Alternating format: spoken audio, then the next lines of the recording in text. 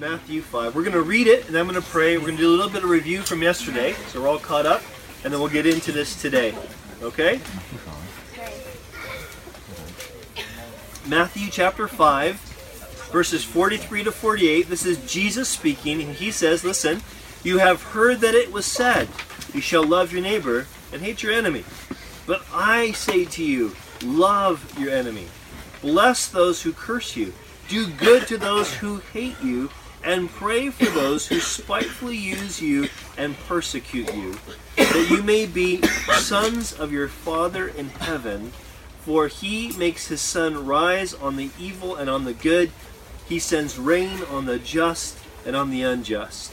For if you love those who love you, what reward have you? Do not even tax collectors do the same? And if you greet your brethren only, what do you do more than others? Do not even tax collectors do so? Therefore you shall be perfect, just as your Father in heaven is perfect." And Father, we pray, Lord, that you would, as we look at this section that's probably really familiar to a lot of us, we pray, God, that you would help us to think of it afresh. You would help us to not lessen what you said, to not make it less than what you said it is. And that, Lord, we would have the confidence because of Jesus and his death and resurrection. The confidence, God, that you can change us so we can learn to love like this. Father, help us not to try to make it easier on ourselves. Help us to trust you who can do the impossible. Please, Lord, we pray. In Jesus' name, amen. Amen. Okay, so yesterday we talked about how often we perceive love in different ways. And we mentioned 4 Greek words. Some of you guys can't see this. We mentioned the Greek word storge, which is a word that talks about family love, or love from a parent to a child. We talked about phileo, which is brotherly love, like as in Philadelphia, but also can mean friendship love. It's like peer-to-peer love. And then we also talked about eros. You get the word erotic, but it's not just sexual, it's romantic love. The love that happens between people when they start falling in love, as we say. We also talked about this Greek word agape, which is the word that's most used in the scripture to talk about God's love. The love that God has within himself, because as we saw yesterday, God is love. But also the love that God calls us to show to one another. The love that God wants to produce in us, which is what we're talking about today. And so what we talked about yesterday was the fact that love is bigger than we think. The fact that we tend to perceive love through our families or our friendships or our romantic attachments. But love is way bigger than that. We talked about that love is eternal. That God himself defines what love is. That the God of the Bible, the God we worship, is 3 in 1. Father, Son, and Spirit. And so love has always been. And God created the world and God created us because he's love. He wants to share himself with us. So it's way bigger than just our families, our friendships, or our romantic attachments. This is what agape is all about. Now, the truth is, though, from the verses we just read, that God calls us to practice the love that he's shown to us, and that practice is way harder than we can imagine. The standard that God sets for us for love is way bigger than just have a good family, make sure you're nice to your friends, and enjoy some romantic life in your existence. It's way bigger than that.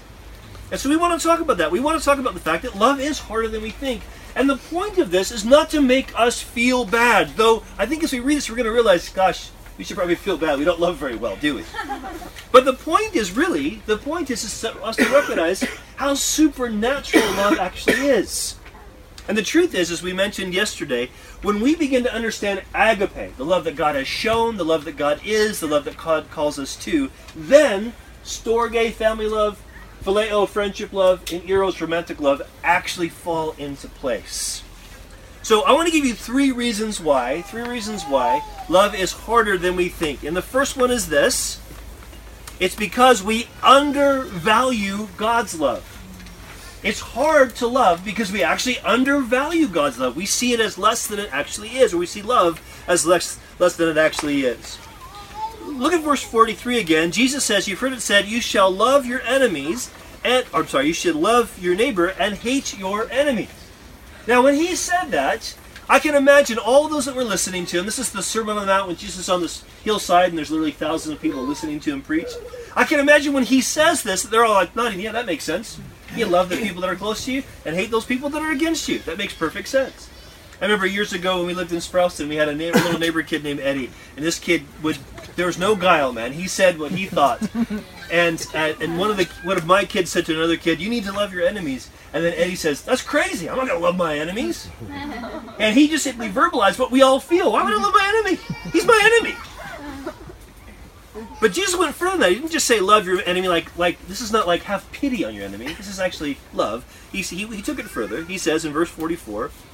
But I say to you, love your enemies, bless those who curse you, and do good to those who hate you, and pray for those who spitefully use and persecute you. So Jesus isn't calling his followers to simply feel sorry for people that are mean to you. That's not what he's calling us to. It's way bigger than that. He's calling us to actually pursue good towards them. Now, the first reason we tend to undervalue God is because, this is under letter A, by the way, we assume we already know what love is. We make this assumption. We think, oh, I know love. I have a nice family, or I have good friends, or I got a great romantic partner. And so we think, I know what love is. We assume we already know what it is. We'll talk more about this when we get to verse 46 and 47, but I want you to listen to this quote from a real famous Christian thinker named C.S. Lewis. He said, every human love, speaking mainly about these, every human love at its height has a tendency to claim for itself divine authority. Here's what he means by that. He means when we have just a great family, we think it's not going to get better than this. And then you know what happens, and some of you guys have experienced this. You have this great family life, and then something falls apart, and you're absolutely devastated. Or what about friendships? Anybody here ever been let down or betrayed by a friend? We think, this is it. I have my clique, my crew. They got my back. We're all together. And then they treat you badly. And you think, man, what's going to happen? And maybe we shouldn't even get into the whole romantic partner thing. Because I don't know how many times my heart's been broken, or shamefully how many times I've broken someone else's heart. Because what happens is we exalt these to the max, and then they always betray us. These are good things, but as I said many times before, when a good thing becomes a God thing, something we worship, it becomes a bad thing. Only God is worthy to be put first. So we assume we know what love is, but also, listen, we just read that Jesus calls us to not just feel sorry for those that are our enemies. He says to us specifically that we're to love and do good to others. You know why? This is why. When he talks this way, when he gives this command, he's wanting his audience to recognize this is how God has loved you. You see, we don't want to admit this, but the truth is, we were the enemies of God, the cursers of God, the haters of God. You go, oh, I don't know, John, that's a bit harsh. I don't think I've ever felt that way. Well, understand this, okay? First of all, when we talk about the enemies of God, if the British government makes a law, okay, let's assume for a minute it's just. We don't need to get into politics. But they say they make a just law. And they go, I ain't doing that. Forget that. I'm going to do what I want to do. You know what you've done? You made yourself an enemy to the state. Because you said, I don't want to do what the authority justly says you should do. You make yourself an enemy to the state. I've had this experience with speed cameras. More times than I'd care to admit. I have more licenses, more points on my license than hairs on my head. I'll just say that. Because when I said, I can go 35 in a 30, there's no cars in the road. If I do that, you know what I do? I'm making myself an enemy of the state. We do that with God. We see laws, or we have an intuitive sense of right and wrong, and we go, forget it, I'm not going to do that. What are we doing? We're making ourselves an enemy. What about cursors? Now, some of you guys, I'm not going to ask for show of hands, don't worry. I'm not going to expose you, don't worry. But some of us, if we are honest, would admit there's times when we've cursed God. I will confess, there's times, even as a believer, where I've wanted to just curse God.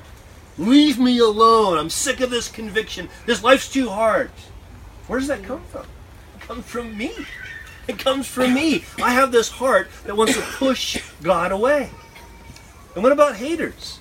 Now we can think of the sort of maybe the hardcore atheists that we've seen in the last couple of decades that have come up, that have been literal haters of God. They say not just that Christianity is foolish, but it's dangerous, that kind of a thing. That's easy to say, to kind of point at them, but the truth is, often we hate God because we make up what we think God ought to be, and that made-up God in our head disappoints us. Or what we do is, we think we assume that God is a certain way, and we think, I don't want to serve that God. It's funny because people often, I've heard people say to me lots of times, I've had lots of conversations with people, and they'll say, I can't believe in God. And I'll say, why? Because he does all these bad things. And I'm all, okay, let's talk about the God you don't believe in. Does it describe the God that they don't believe in? I'm like, well, I don't believe in that God either. I don't believe in a God who randomly just decides to do whatever he wants. I believe in a God who doesn't ignore the fact that this world is full of suffering. In fact, a God who took on human flesh and experienced all the suffering that we experience so that he could redeem us from that suffering. That's the God I believe. So see, here's the truth, okay? We're talking about the fact that we were this way. And here's what the scripture says. Listen, it's in your notes. Listen to this, Romans chapter 5. But God showed his great love for us by sending Christ to die for us while we were still sinners. When you see the word sinners, think enemies, cursors, haters, okay? For since our friendship with God was restored by the death of his Son, that's what Jesus gave to us by his death, right? While we were still his enemies, it says, we will certainly be saved through the life of his Son. In other words, what God says here, what Paul says in the book of Romans, the same thing that Jesus is saying here, is that, do you recognize how great God's love for you is?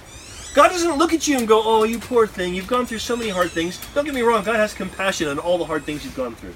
I'm not denying God's great compassion for how people have sinned against us. But God also sees us in all the sins we've done against him and other people, things that we would never want to admit to, things that we want to keep out of our minds. He sees that and he says, do you realize in that state I love you? Do you realize in that state, when you were thumbing your nose at me, is when Christ came to die? That's how great God's love is for us. And the reason we find loving others so hard is because we don't want to believe that. We want to think that we're more than just enemies, haters, and cursors. But ultimately, that is who we are ultimately. See, we undervalue God's love for us because we overvalue who we are. As well as we see in verse 45, we reject, or we forget or reject God himself as the standard. Verse 48, or we'll see more about verse 48, but verse 45, Jesus says, doing this means that you may be the sons of your Father. The idea about this is not that you become part of God's family, and when you start loving like this, that's not the way it works in Christianity. We don't do to get accepted. We're accepted and then we do. We need to understand that, okay? But what he means is, when he talks about sons and to fathers, he means then you'll be carrying on the character of God. When we begin to love like this, we're loving the way God does, he says. And here's how he describes it. For God makes his sun to rise on evil and good and sends rain on the just and unjust. And we forget that. Or we reject that. Or we devalue that. This is why it's so hard for us to love. Because we don't recognize how radically loved we are. Have you noticed when you feel like you're doing really good, I think I'm doing good. I'm a good dad, I'm a good husband, I'm a good neighbor, I'm a good friend. That it's kind of easier for you to be nice to people, especially people that just, well, let's be honest, they're just not as good as you are. But guess what? When you're like that, it's not love. See, the love that God has is a love that only exists in God himself. And it's a love that he shared with us through Jesus. And it's a love that he produces in us by his Spirit. So that our motivation is not so much like, hey, I'm doing pretty good, but like, I'm a wretch, but I'm still loved by God. And you're a wretch, so I'm going to love you too. So, we undervalue God's love for us. That's the first point. Second point, verses 46 and 48. We overvalue our own love. Look what he says in both verses 46 and 47. Notice Jesus says, for if you love those that love you, what reward have you? He says in verse 47, if you greet your brethren only, what do you do more than others? Now what he's talking about here is, we think, I'm a pretty loving person. Again, a nice family, good friendships, nice romantic attachments. I'm a pretty good person. I got pretty good things going on. But Jesus is exposing the fact that our human love tends to only extend to people who are like us. Now, I'm not talking about sort of petty personality differences. I mean, Sarah and I are quite different and we love each other, but I'm not talking about that. I'm talking about the fact that it's not that hard to love Sarah in one sense. It's not that hard for Sarah to love me in one sense because we're married. This is what we do. We share the same house. We have the same kids. This is what we do. There's a sameness there. And let's be honest, it's not that hard to love people that go to your own church. So you get to know them really well. It's not that hard. In other words, we tend to love people that are like us. This is what we do. And we think in that human love, well, that's sufficient. As long as I love someone who's like me. If they believe like me, if they act like me, if they have the same values that I have, then that's good enough. And Jesus is saying, it's really not. Do you understand something? Listen. Do you understand that terrorists love their families and their friends and their romantic partners? They really do. I'm just saying, there's evidence that some might. No, they do. They just do. It's natural, it's human. In fact, most of them use those loves to justify doing radically unjust things. Which brings us to the second bit. Because here's what he says in verse 46 and 47. Again, notice he says, do not even tax collectors do the same, he says. In verse 47, same thing. Do not even tax collectors do so. Now, none of us like tax collectors in the sense of none of us like paying too many taxes, okay? But don't think of tax collectors as just someone who you're filling out a paper to. In the first century, when Jesus wrote this, tax collectors were those who were collecting taxes from, say, the Jewish population for the Roman government. And the way the Roman government got those taxes collected was they hired Jews from the community to come and basically gather taxes in the name of Rome, so you couldn't say no to these tax collectors. And whenever they had to gather a certain amount, and whenever they gathered over that, they got to pocket. So these tax collectors were filthy rich by exploiting people who were the most vulnerable. They were the terrorists, you might say, of their day. They were the corporate thieves of their day. And guess what? They still love their wives and their kids and their friends. And Jesus is saying, this is the problem. We look at that kind of love and think, that's enough. It's not enough. Because when that's as far as our love goes, we justify all kinds of injustices. Guys, I've seen churches fall apart over the stupidest things. You know why? Because we tell ourselves we're actually very loving people. To those who have the same exact theology, to those who like the same color carpet. I ain't exaggerating here. To those who raise their kids exactly like we raised our kids. And this is what happens. We take our love and we think this is enough. And the love that God calls us to is much bigger and much harder to live out. It's bigger than this.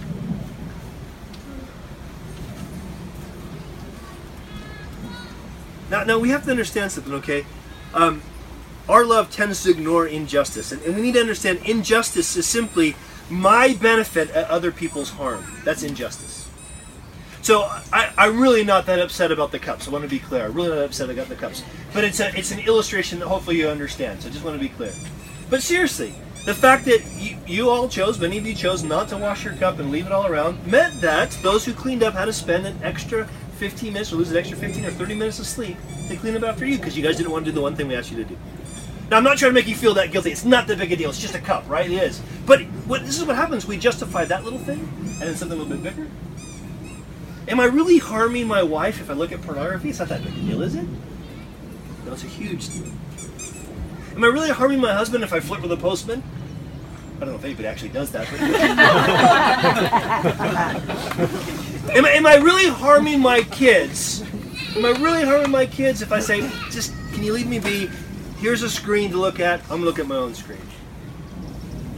Is it really that big a deal? Yes, it is. Because you're choosing your comfort, your pleasure, your whatever at the harm of somebody else. It's not the love that God calls us to. It's not the love that God gave to us.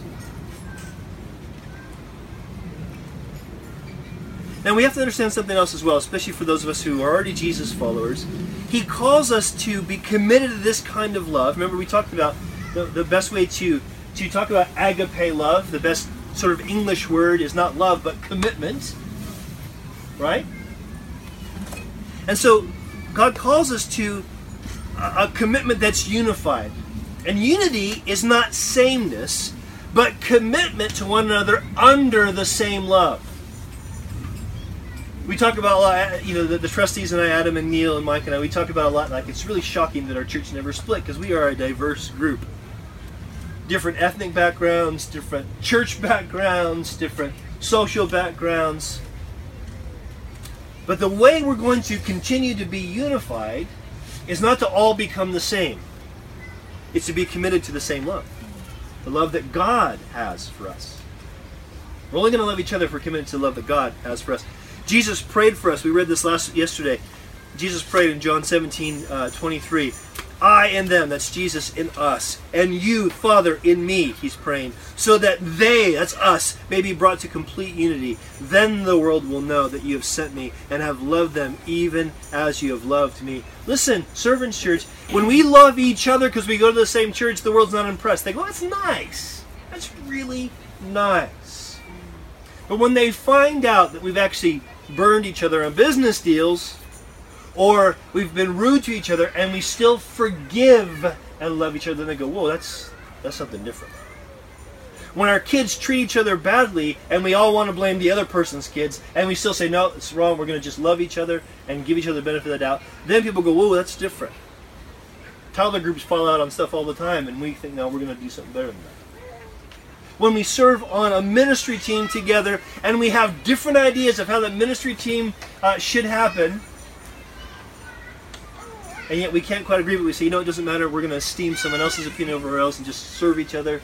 That's when we're moving towards this love that God has for us.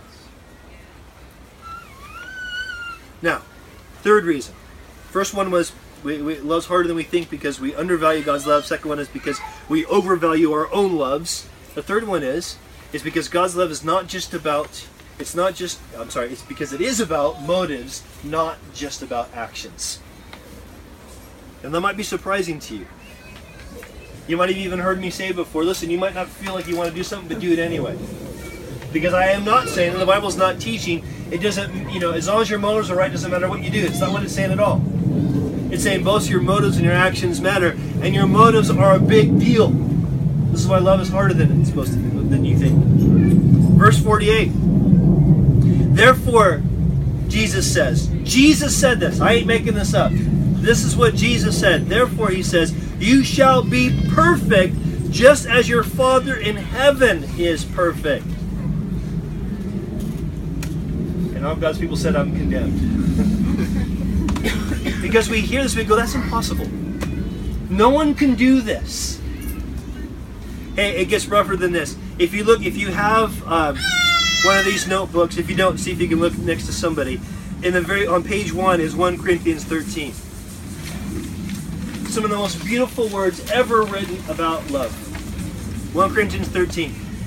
But they're so beautiful, we forget about how heavy and how high the standard is. Look at the first 3 verses with me. 1 Corinthians 13. Paul writes, though I speak with tongues of men and angels, but have not love, I have become a sounding brass or a clanging cymbal. In other words, if I can speak in supernatural languages, if I have never learned Spanish, and yet supernaturally I can praise God in Spanish, and yet there's no love in my heart, it's absolutely pointless. Now, I don't know if you guys have ever seen this or experienced this. I have. I've seen a person who, a lily white guy, almost as white as Rory. I've seen a guy, listen, who, when we were at a prayer meeting and we're praying, he stands up, normal guy, not a weird guy, nice guy, he starts praying. He prays in some Asian language. It's an obvious Asian language. And I'm going, well, that guy speaks Chinese or whatever that is. What is that? And then after he prays, he says, he says, I think I have the interpretation. He then speaks in English. And I'm like, how did you do that? And someone there who recognized the language as a legitimate language goes, wow, that guy seems to know Chinese. He goes, no, I never learned Chinese. It's called the gift of tongues. people can actually do this stuff. It actually happens. The Holy Spirit gives people the ability to do this stuff. Now, your church experience might be where that doesn't happen, or you might think that's all weird stuff. That's a whole other topic. The point is, he's talking about something really supernatural that can happen, and if it really actually happens, but you don't have love, you're just like, clang, clang, clang. Is that annoying enough? Clang, clang, clang. That's what you are. But I did the supernatural thing. If there's no love, it's pointless. It's pointless. He says in verse 2, and though I have the gift of prophecy, that is, speaking a specific word for a specific person at a specific time, and I can understand all mysteries and all knowledge, you're a theological giant. You know all there is to know about God. And though I have all faith, I can survive and get through any trial because I trust God. If I have all these things, I can actually remove mountains, but I have not love, I am nothing. You know what happens to people that are spiritual giants that have faith to move mountains? They don't have love, they chuck the mountain on somebody else. That's what happens. God calls us to have the right motives in what we do. You want to know how you can pray for me as your pastor? You can pray that I have the right motives. Because sometimes, in fact, maybe most of the time, God might speak through me to you guys, and my motives are completely wrong. God says it's nothing. Because, man, I don't want to get to heaven and see God. I know I'm going to get there. I know I don't deserve to be there, but I am completely confident I'm going to get there only because of what Jesus has done. But I don't want to get there and God say, here's your crown. They give me one of those paper Burger King crowns, you know. Because, John, almost everything he did was not in love. I don't want to be there. See, God is calling us to a standard where our heart actually looks to each other and says, I want to be committed to you even though you're different than me. Even though we might not get on. Even though our accents are different, or our backgrounds are different, or even our understanding of certain scriptures is different. But because of who Jesus is, because of who our 3-in-1 God is, I'm committed to you because that God is committed to me. Verse 3, he says, and this blows my mind, he says, and though I bestow all my goods to feed the poor. Notice he didn't say, no, I just go to Supra. But I give up all my goods to feed the poor. I don't know, does anybody here know anybody who's actually sold all they had and given it to the poor? He says, though someone may do that, I know someone who did that for a season. Though someone may do that, listen. He says, though I give my body to be burned. Anybody here know know someone who's been killed for their faith? I do know somebody who went to Calvary Chapel, Cambridge. It was on the news when those missionaries that were in Africa that were killed. One of them went to Calvary Chapel in Cambridge. Rory probably knows him too. Can you imagine dying for your faith, giving your body to be burned and tortured for your faith? Listen, he says, but if I do these things, give all that I have to feed the poor, my body be burned, but I have not love, it profits me nothing. Can you see that love is way harder? The love that God's calling us to is way harder than we think. This is why we talk about the work of the Holy Spirit. Because the work of the Holy Spirit, that supernatural work that God the Spirit does in our hearts to make us alive to God and to make us be able to love like this, it's not so that we can speak in another language, though sometimes that happens. It's not so that we can prophesy or have a great mystery, though sometimes that happens. It's so that we can love the way God loves. This is why we have a 20-minute break between worship and song and worship in the Word, so that we can say, God, fill me with your Spirit so I can love like this. These people, they're different. Mommy, don't you get in my lap? The Bible says this in Galatians chapter 5, going back to your notes. The standard that's higher than our good deeds. Here's what he says. When you follow the desires of your sinful nature, which we all have a sinful nature, it's not just before we're Christians. It's all of us. We still have a wrestle with a sinful nature, okay? Even as believers. He says, when you follow the desires of your sinful nature, the results are very clear. Sexual immorality, impurity, Lustful pleasures. Idolatry. That's basically worshiping a god other than the God who created all. Sorcery. The Greek word there is pharmakia. It can mean drug use. Okay? Hostility. Anybody been guilty of losing their temper? Quarreling. Anybody get in stupid fights with people? Jealousy. Anybody ever kind of look at something somebody else has and go, they don't deserve that? Outbursts of anger. No, I've never done that. Today. Yet. Selfish ambition. Dissensions. Everybody want to kind of cut off people. Division. Same kind of thing. Envy. Drunkenness. Wild parties. And other sins like these. Let me tell you again, as I've told you before, that anyone living, you might say, continuing to practice this sort of life will not inherit the kingdom of God. They don't get to go to heaven. But the Holy Spirit produces this kind of fruit in our lives. Love. See, listen, this is, again, I want to be really clear. This is God not saying, this is the Bible not saying that you better be loving or you're not going to earn heaven. Not at all. It's saying if you want to just keep thinking, these natural human loves are going to be enough not only to satisfy you, but to make you good enough for God, you're going to recognize that these are gifts, as we're going to talk about tomorrow, from God, but these by themselves have to be put under His love, or they're empty and they're vain and they leave us lost. See, we're not talking about try harder. We're talking about give up and trust God. Trust God. You know what I used to do to people that were different than me? I ignored them. If they refused to be ignored, I yelled and cussed at them. If they didn't walk away, I hit them as hard as I could. Sometimes it worked, sometimes it didn't. That's what I used to do. You know what I do now with people that I don't like? I feel all this anger and rage inside my heart. And if I'm thinking about Jesus, I go and I pray and say, God, you got to help me because I'm probably thinking about them wrong anyway, and I need your love for people. You know what I've experienced with other Christians? I've had some people that have sort of chucked me aside because they didn't like what I did or they didn't agree with what I believed. But I've had lots of Christians who I've treated badly and had to go and apologize. You know what they do? They forgive. And the ones that forgive and want to keep relationship are the ones that I can tell, man, you know God's forgiven you, don't you? You see, it's only when we know how loved we are that we can love even our enemies. It's only when we recognize that God is so committed to us that we can commit to people that are just like us, messed up human beings. See, love is not just bigger than we think. Love's harder than we think. And it requires that supernatural work of God to come to pass.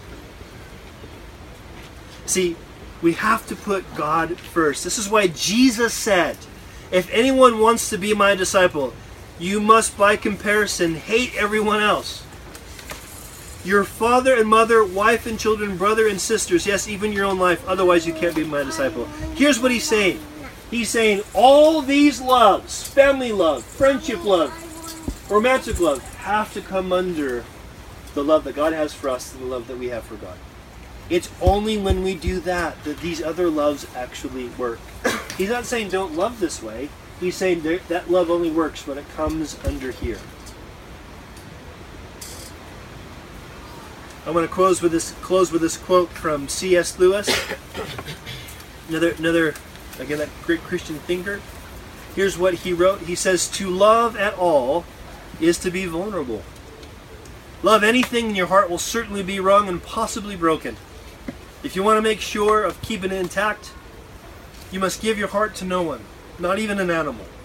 Wrap it carefully around in hobbies and little luxuries. Avoid all entanglements. Lock it up safe in the casket or coffin of your selfishness. But in that casket, safe, dark, motionless, airless, it will change. It will not be broken. It will become unbreakable, impenetrable, irredeemable. Folks, have we not learned yet that if the greatest love we can pursue is family love, that we're going to be crushed? Or the greatest love that we pursue is friendship love, that we're going to be disappointed? Or the greatest love is romantic love, that we're going to be heartbroken? Guys, listen, if you're going to be vulnerable to somebody, if you want any love in this life, you got to be vulnerable to somebody. Why not choose to be completely vulnerable to the God who already knows everything about you? He knows how you've hated, cursed, and been an enemy, and he still loved you enough to send his only son to die for you. Love is bigger than you think, love is harder than you think, but love is greater than you think. Let's pray. Father, thank you so much for your great love for us. And Lord, we just confess that we don't love like that. We don't, Lord. We know we don't love like that. And yet, Lord, we pray that you'd help us to grow in this love.